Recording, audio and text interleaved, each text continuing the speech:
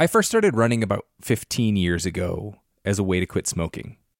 Back then, my running clothes were very Rocky Balboa, so sweatpants, sweatshirt.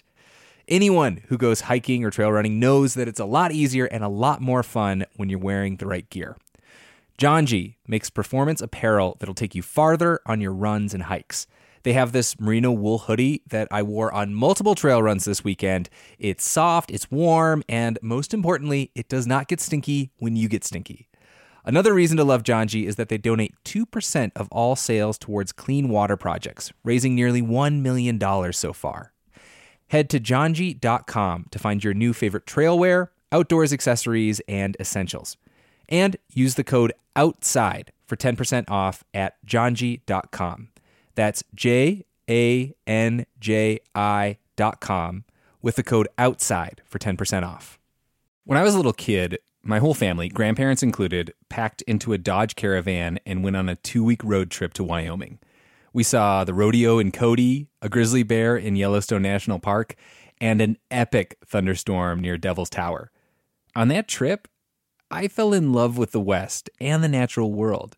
This might sound cheesy, but it kind of made me who I am today. Wyoming has it all. Breathtaking hikes, kid-friendly museums, 2 of the coolest national parks in the country. The truth lies west. Discover yours at travelwyoming.com. Save big money on protecting your garden. Now at Menards. Messina's Animal Stopper is a liquid repellent that prevents pesky animals from damaging your garden. Available in a convenient, ready-to-use bottle. It lasts for up to 30 days, regardless of weather and watering. Save big money on Messina's Animal Stopper at Menards. And check out our weekly flyer on Menards.com for more great deals happening now. Save big money at Menards. Okay, senior producer Maureen McMurray. Executive.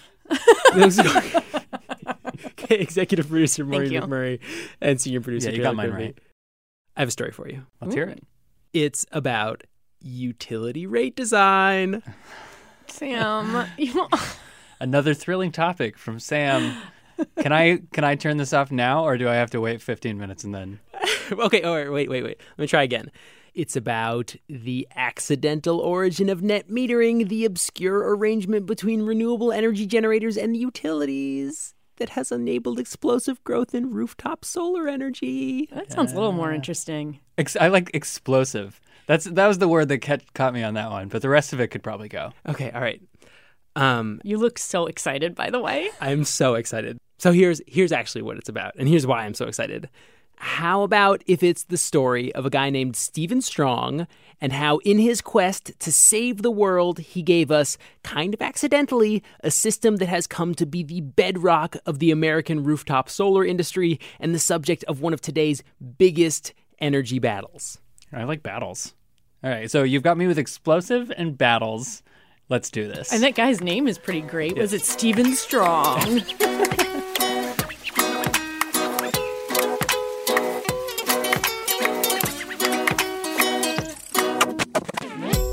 From New Hampshire Public Radio, this is Outside In, a show about the natural world and how we use it. And that's our story today. It's the story of Stephen Strong and the super fascinating origin of net metering.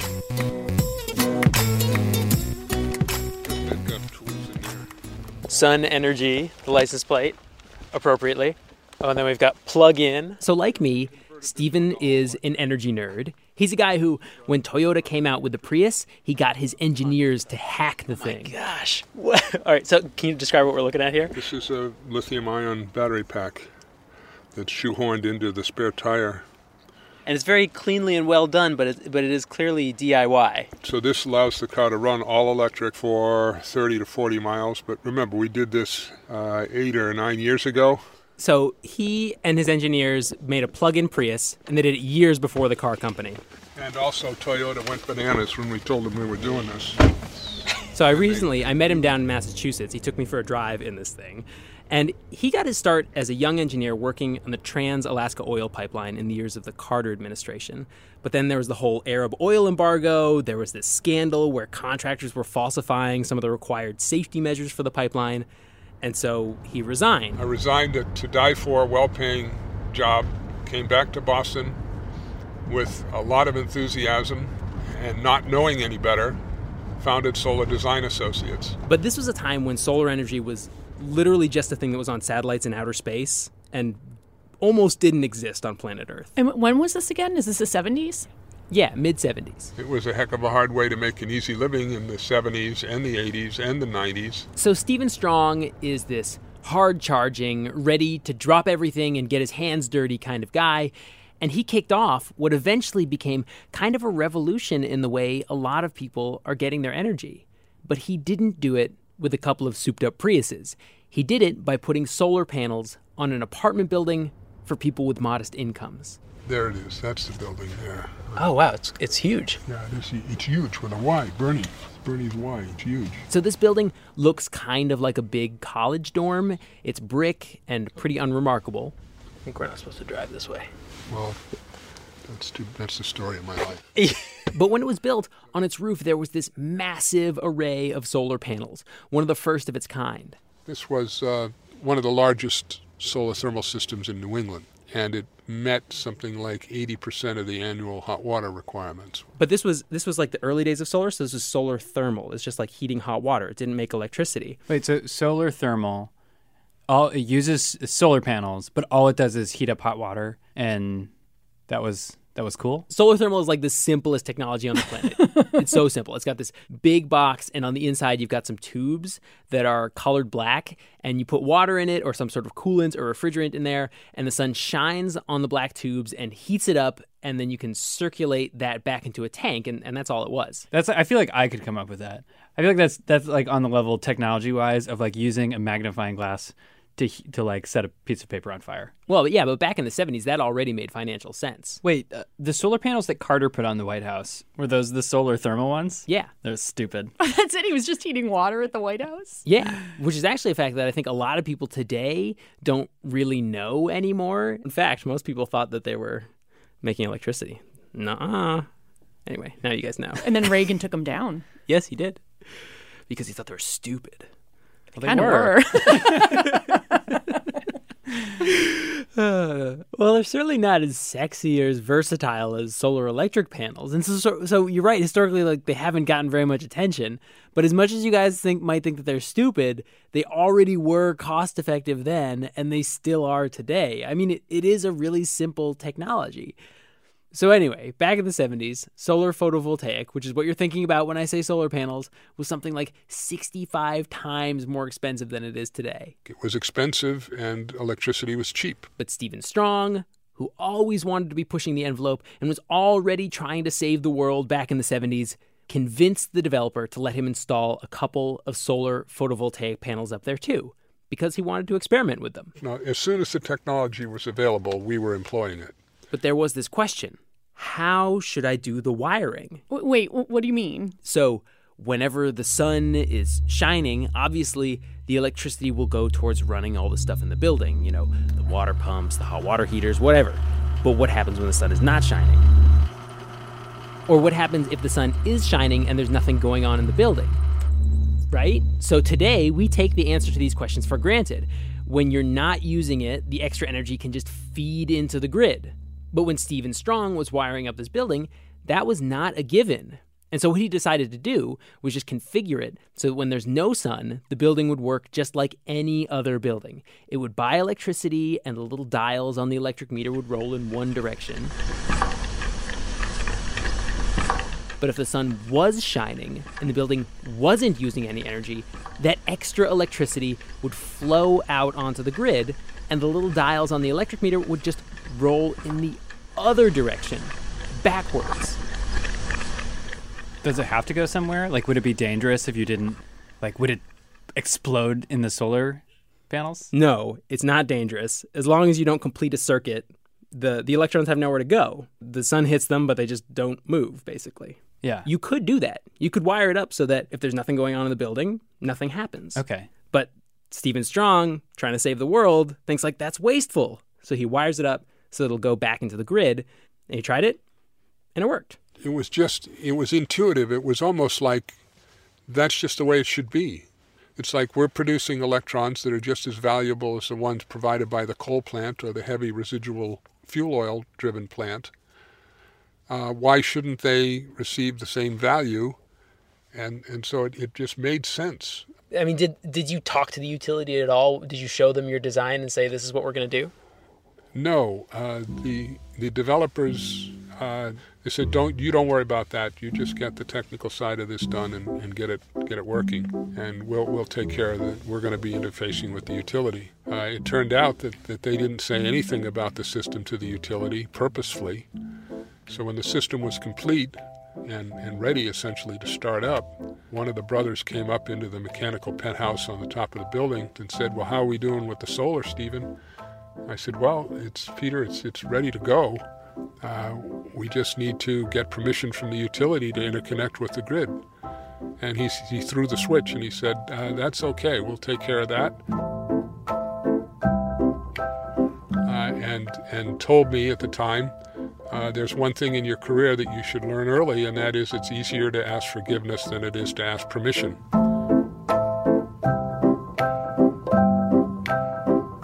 Is that true? So why wouldn't he tell them? Well, this is uncharted waters. He didn't know what the utility would say, and he didn't want to be told no. But anyway, their plan, instead of asking for permission, was they had this big ribbon-cutting ceremony. And I mean, this was a big, federally subsidized, low-income housing project. It had this exciting new solar panel thing on the roof, so they invited the head of the Renewable Energy Laboratory, all the senators and congresspeople from Massachusetts. They invited President Carter, and he was going to come, except there was a strike at a nearby shipyard, and so the Secret Service said, maybe you should stay away. So they had this huge event, and this parade of important people goes up to the microphone and talk about how great and important this building is. And the last person to talk is the executive from the utility. He basically praised how innovative the solar systems were and how forward-thinking the developers were, and that was it.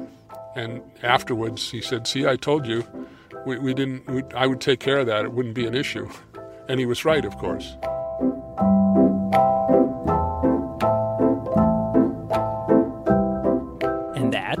Ladies and gentlemen, is how we got a little policy called net metering. It started at a subsidized housing complex, and the utilities were on board. So net metering literally means the meter, it's like gross and net, like it's the net of when the meter goes forward and goes backward, it's what's in between. Yeah, net as in net versus gross. I mean, the only reason that it was designed that way is because that is what the meter could do. You know, that little spinning disc electric meter, all it can do is spin forward and backwards. So that's what they used. But it was well and truly the first one that was connected to the utility grid outside the fence of a government laboratory. Okay, so he puts in the solar panels on the roof of this building. What happens? Well, they didn't last very long. So I asked a couple of the people who lived in the building if they knew about it. It was first constructed. How about that? I had no idea. How about that one? I did not know. Yeah, first. So do you both live here? Do either of you live here? Yes. Yeah. And you had no idea? No, Nothing nothing at all. People have been here 30 years. They probably don't know it either. It seems rather foolish that they Yeah. were put on. And now they take them off. Yes, They took me inside. I'm a reporter. I'm working on a story about your building. They introduced me to the manager of the building. My name's George. George, last name? Pickwick. Very friendly gentleman named George Pickwick. And he had actually been working there for 30 years. He had this big photo in his office of when the building first opened. Just absolutely, the roof is totally covered with solar panels. Oh, there they are. Look at that. Yeah. Okay, so how long have you been here? Been here over 30 years. Okay. And I took them off. Oh, you did? Yeah. What was the problem? The problem was, see these panels, they're pretty good size. There was 300 of them. So the solar hot water actually lasted around 20, 25 years. Well, that's not bad. Yeah, but that's just the hot water. Those first few quasi-experimental solar electric panels, the ones that were the first example of net metering, guess what happened to them? These were solar voltaic cells right here. These got blown off in the first year. Oh. So they didn't even make a year. They didn't glue them on or whatever? It's Massachusetts. It gets windy. So all that's left now is that photo in his office, which is not a terribly auspicious start. But what it did do was kick off some intense interest in this idea that solar could serve the needs of a home, but also produce electricity for the grid, like a tiny part-time power plant. So very shortly afterwards, he gets a call from MIT, and they say that they want to build a house that is, quote unquote, energy independent. So a house that generates as much energy as it uses. And they bring him to this place in Carlisle, Massachusetts. They build what's the first so-called net zero home, which is not to say that it's off-grid. It's connected to the grid. It's just that it sells as much as it buys. It's very handsome. It's rather cloistered by conifers. And this gets headlines all over the globe. It gets covered in magazines because people are like, cool, solar is the technology of the future. And because of all this attention, a local utility reaches out to Stephen Strong, and they say they want to build a net zero house too, which they call the Impact 2000 house. Wait, the utility company did? Yeah, so what was going on here at the time was that this was like the heyday of anti-nuclear protests. And so they were just looking for anything that was about electricity and was going to get them good headlines. So they build this thing that's super insulated and covered with solar panels and perfectly oriented to maximize the amount of sun that it gets.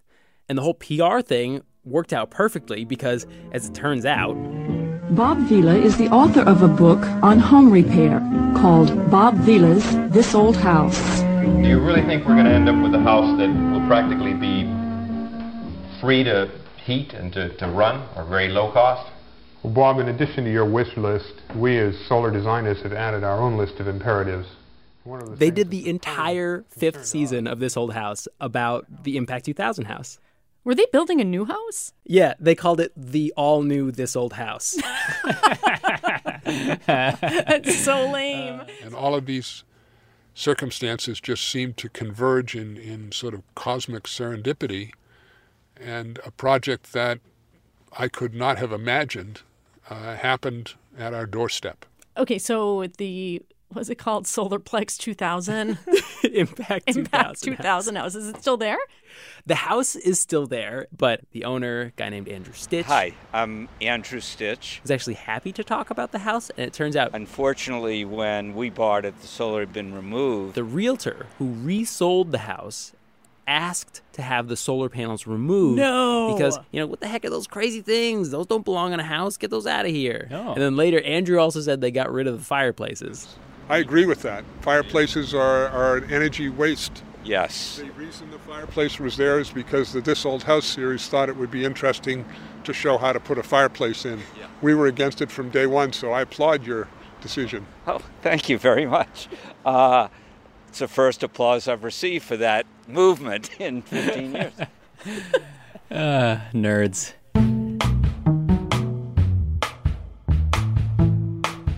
So after the Impact 2000 house, the competing utility then came to Stephen Strong. They were like, we want you to do an entire solar neighborhood. And then before long, Massachusetts officially put this rule about net metering on the books. So the policy of letting your meter run one way when you're making too much solar energy and the other when you're not making enough starts to spread.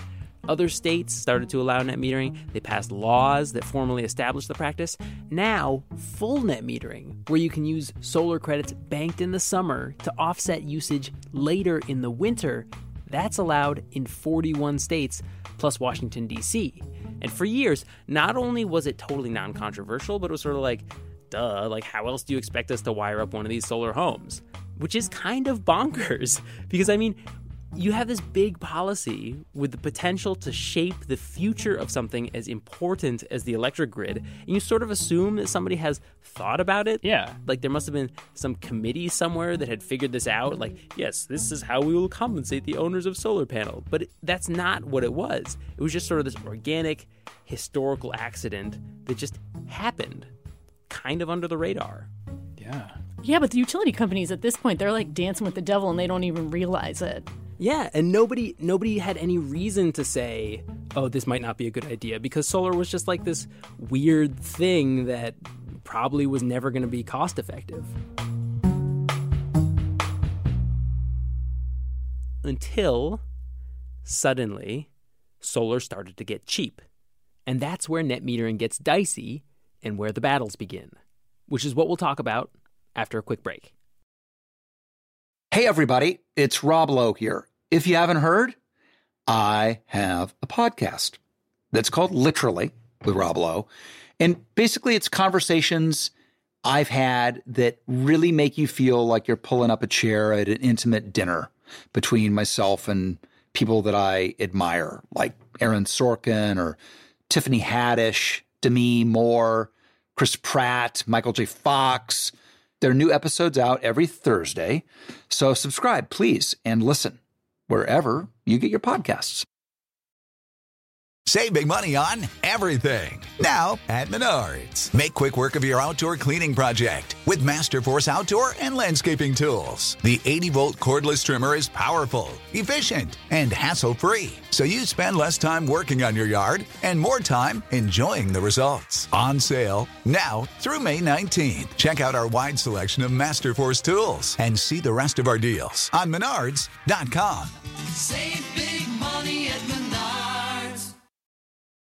Whether you're a morning person or a bedtime procrastinator, everyone deserves a mattress that works for their style. And you'll find the best mattress for you at Ashley. The new Tempur-Adapt collection at Ashley brings you one-of-a-kind body-conforming technology, making every sleep tailored to be your best. The collection also features cool-to-the-touch covers and motion absorption to help minimize sleep disruptions from partners, pets, or kids. Shop the all-new Tempur-Adapt collection at Ashley, in-store or online at ashley.com.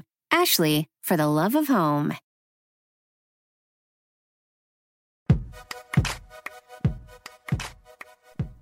Okay, so for a really long time, net metering was so rare that it was a total non-threat to the electric companies. But recently, the cost of a solar panel has been falling. In 1980, a solar cell was $30 a watt. Today, it's more like 30 cents a watt. Oh, wow. I don't know what a watt. It's a wad of money. Oh my God. A wad of money. You don't have to know what a watt is. You don't have to know. Yeah, but no, seriously. They're Like 10 times as cheap now as they used to be. That's all that matters. For decades, solar power was so expensive and unwieldy few could afford it. And that is changing in a mind-bendingly rapid pace. Solar City thinks it can convince 5 million American households to replace their roofs with solar energy shingles. Solar-related stocks rallied on Wednesday on the news that Congress plans to extend a solar investment tax credit by 5 years. Solar City is surging, in fact, along with the entire solar sector. And starting in the mid-2000s, a bunch of really ambitious, well-financed companies started saying, hey, we could make some money doing this. And so from 2009 to 2010, the amount of solar in the U.S. doubled. It doubled again from 2010 to 2011. Oh, wow. It doubled again from 2011 to 2013. Whoa. And from 2013 to today, it's on track to triple again. Okay, so what are these companies doing that's different? Like, how are they making money? What's their model? What they're doing is they're offering people solar panels for no money down. So if you had someone come to your door, knock on your door and say, hey, want to be part of like the next renewable energy era? You can have solar panels on your roof right now. It's not going to cost you any money, and we're going to give you a discount on your power bill. I'd say, yeah. And that's made possible by net metering. And I think it's fair to say that the electric companies basically did not see this coming. And so they're starting to push back. So where are the fights happening now then? Where are the really high-profile fights over net metering? Well, so obviously Arizona is the number one. So that's Christy Schallenberger, who works for this industry news site called Utility Dive that tracks all of this stuff.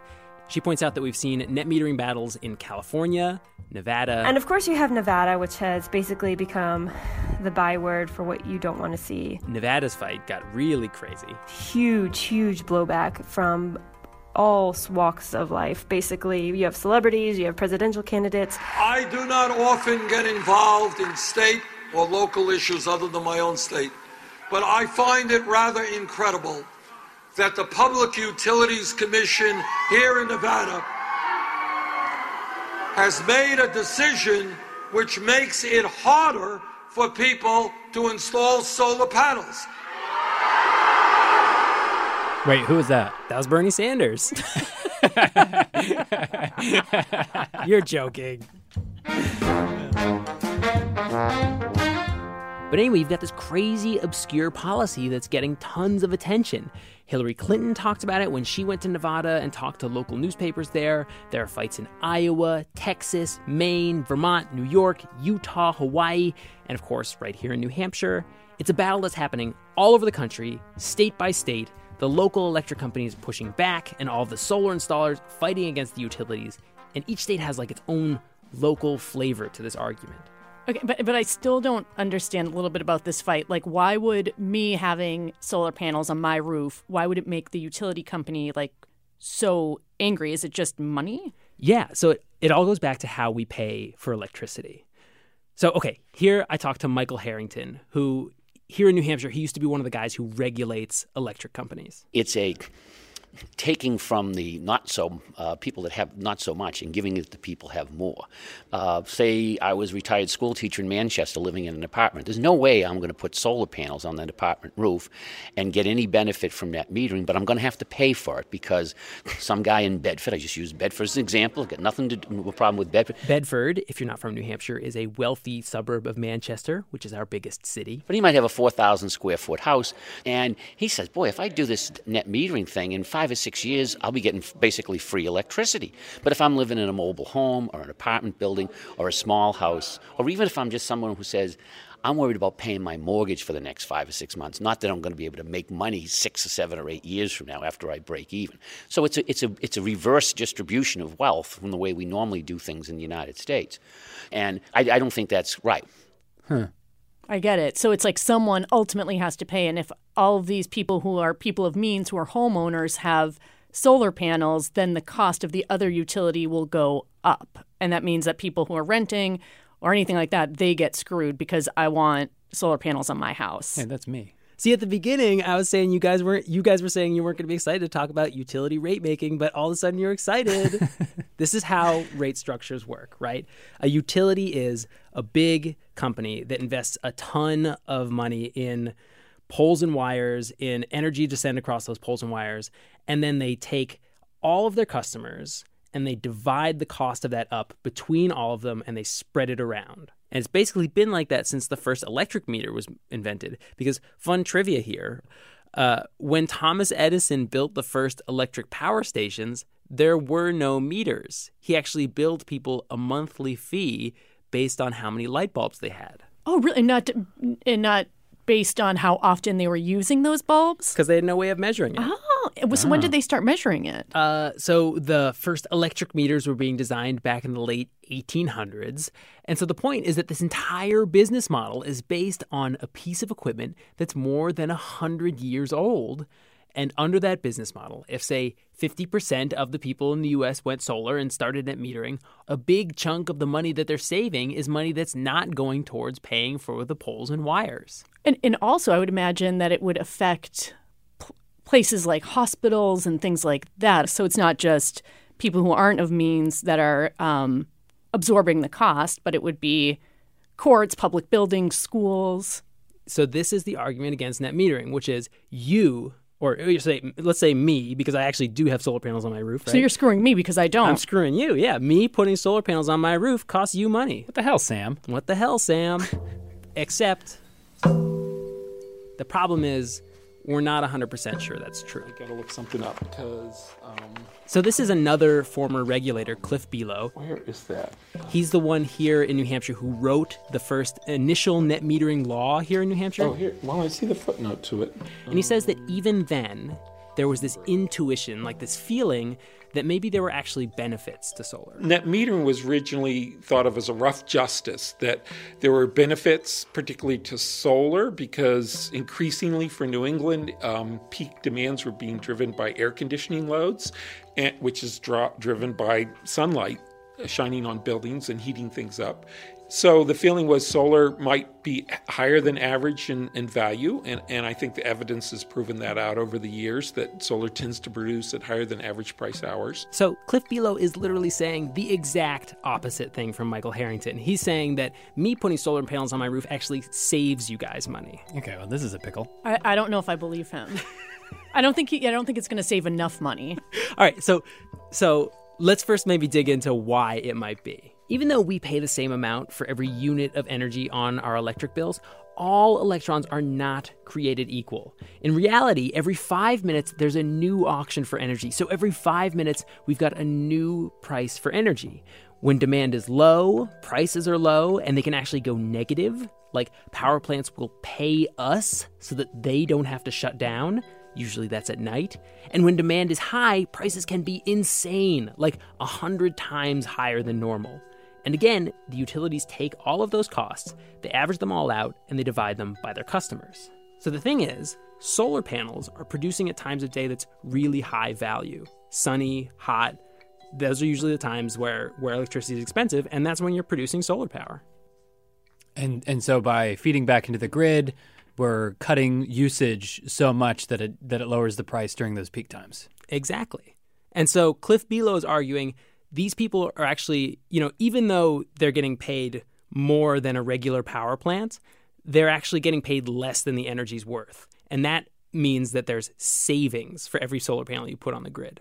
I would admit, but that's only true up until a certain point, right? I mean, if you suddenly tip it and it goes from 20% of the population on solar panel to 50 to 70, then I'm sorry, Cliff, your math doesn't work out. That is exactly right. You should go work for MIT.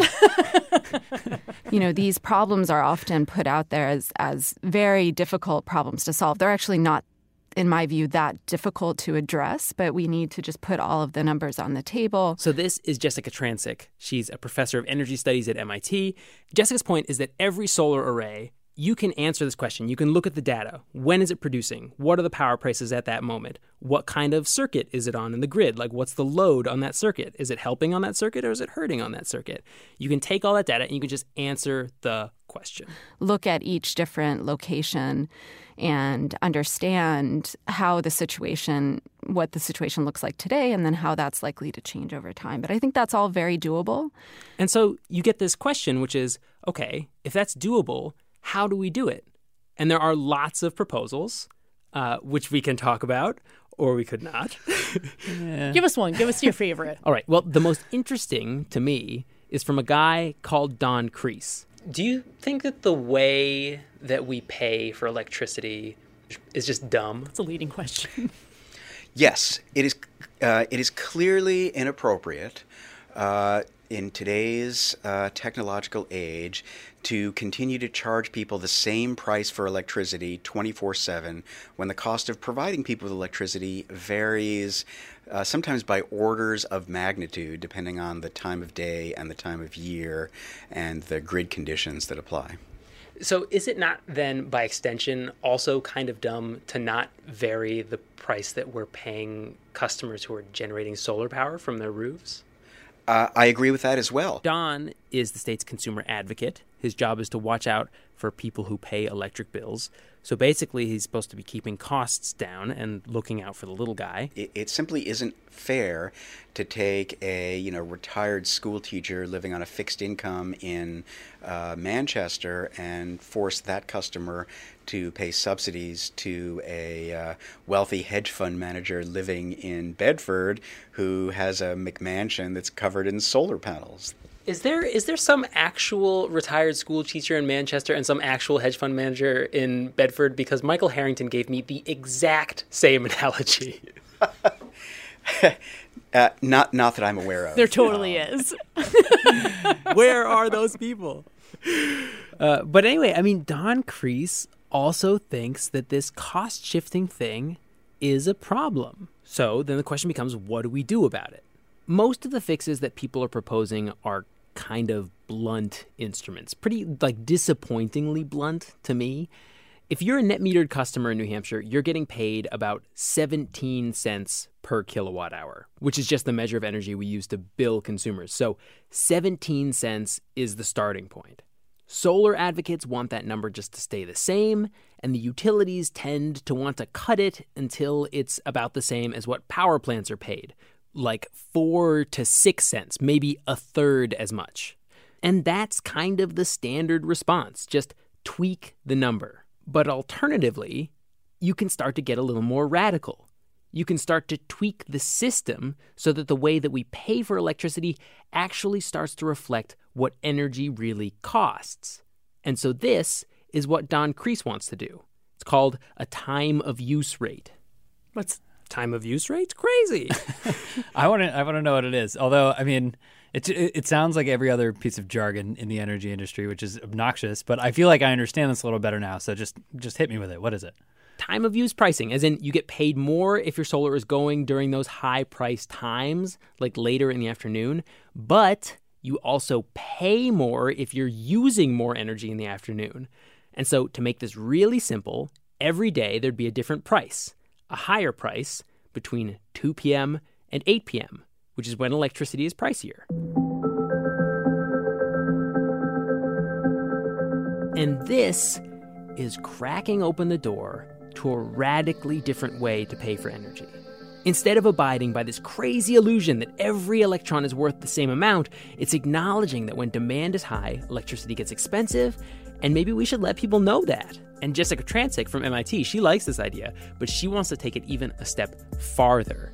Remember, there is constantly a new price for electricity every 5 minutes, and she thinks we should have a display in our houses that says, here's the price of energy right now. I think that we can provide that more frequently updated information to consumers and offer that price. I think that should be possible. Yeah, like something that literally follows like the 5 minute, every 5 minutes the market clears, you get a new price? Well, maybe hourly. You know, I think 5 minutes might be a bit too much, but hourly. Well, so if you ever find a utility that wants to do that, I'm ready to sign up. I'll be in the pilot. I think that'd be fun. Okay, great. I'll let you know.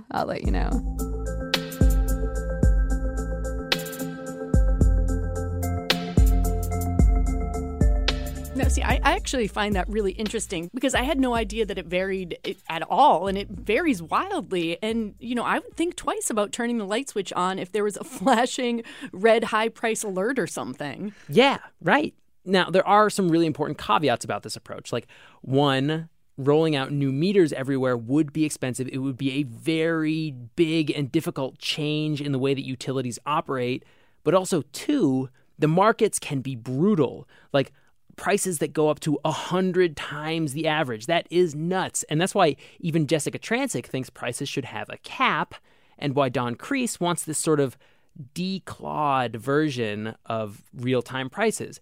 Just a slightly more expensive period from 2 to 8 p.m. versus really following the market. You know, from a theoretical standpoint, real-time pricing has much to recommend it. It's scary.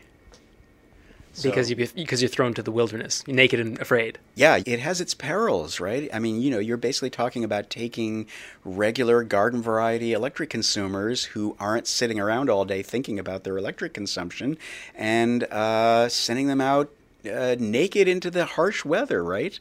I mean, electricity at wholesale can get really expensive at certain times. And the price of it can actually go negative at other times. And that could be a scary ride. I don't think he's giving people enough credit. If it comes down to someone's wallet, they're going to want to know. And I mean, if it's just a question of like, when am I going to run my dryer or my dishwasher? Whatever, I'll wait.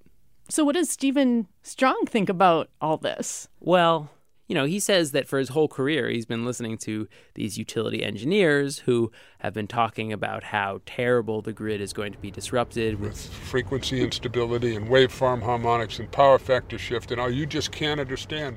We can't hold her any longer, Scotty. She's going to blow. And he points to Europe, where there have been these days, like really sunny and windy days at the same time, where countries like Germany and Denmark have gotten huge quantities of their electricity from renewable energy. And guess what happened? Nothing. So he's sort of like, fool me once, shame on you. And he doesn't believe that solar is costing anybody anything and doesn't believe any of the utilities' arguments. But I will say, you know what I like about this whole idea that solar people should be paying real-time rates? I mean, apart from just being a big nerd and liking that. Imagine you just smoking a pipe by the fire. Just watching the electric meter change. Ooh.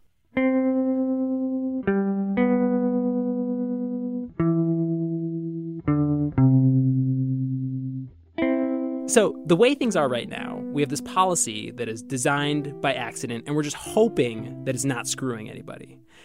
And if the argument of the pro-solar people is that me using net meter doesn't cost you any money because the energy from my solar panels is worth more than average, If that theory is right, going to hourly rates means that solar is actually going to do better under that situation. And if their theory is wrong, then the retired school teacher in the apartment building doesn't get stiffed.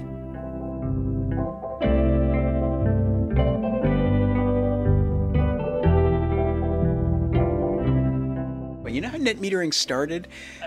There was that architect guy in Strong. Yeah. Did you actually talk to him? I spent a day with him. Really? So you know that like he just did it without asking anybody's permission. Just like he didn't know. Like I want to see if my meter's going to run backwards if I just wire my building up and and attach it to the Boston Edison grid. I want to see what happens. And he was right. But the fact is that it wasn't like the Commission on Uniform State Laws got together and said, let's design a net metering statute that will promote the development of distributed generation, in this really logical, rigorous way. No, it just happened by accident. And now it's everywhere. And so it is high time for everybody to take a look and see what a rational, well-designed bit of public policy would be.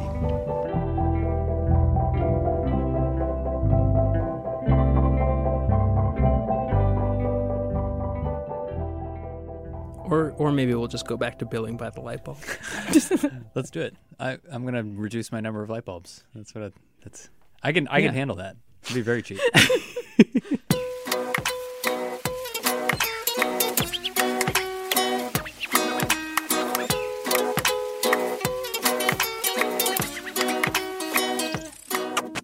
Outside In was produced this week by me, Sam Evans-Brown, and Logan Shannon with help from Maureen McMurray, Taylor Quimby, Jimmy Gutierrez, and Molly Donahue.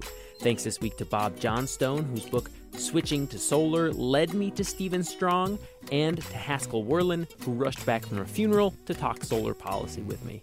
You can see pictures of that infamous first grid-tied solar apartment building, as well as some of the other buildings I saw on my tour of the early days of net metering at OutsideInRadio.org.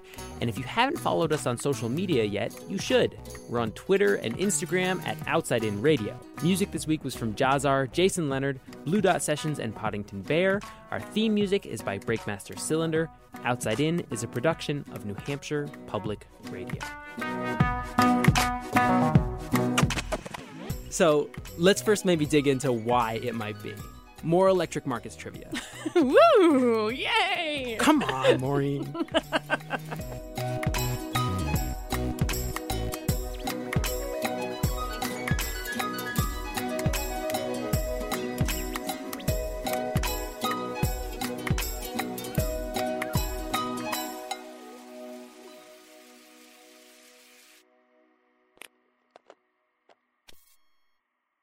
Hey, everybody, it's Rob Lowe here. If you haven't heard, I have a podcast that's called Literally with Rob Lowe.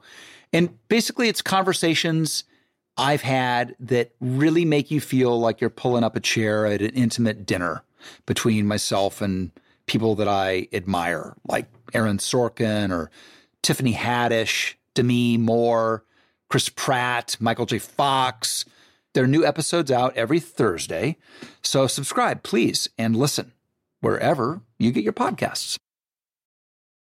The living room is where you make life's most beautiful memories. But your sofa shouldn't be the one remembering them. The new life-resistant, high-performance furniture collection from Ashley is designed to withstand all the spills, slip-ups, and muddy paws that come with the best parts of life. Ashley high-performance sofas and recliners are soft, on-trend, and easy to clean. Shop the high-performance furniture in-store or online at ashley.com. Ashley, for the love of home.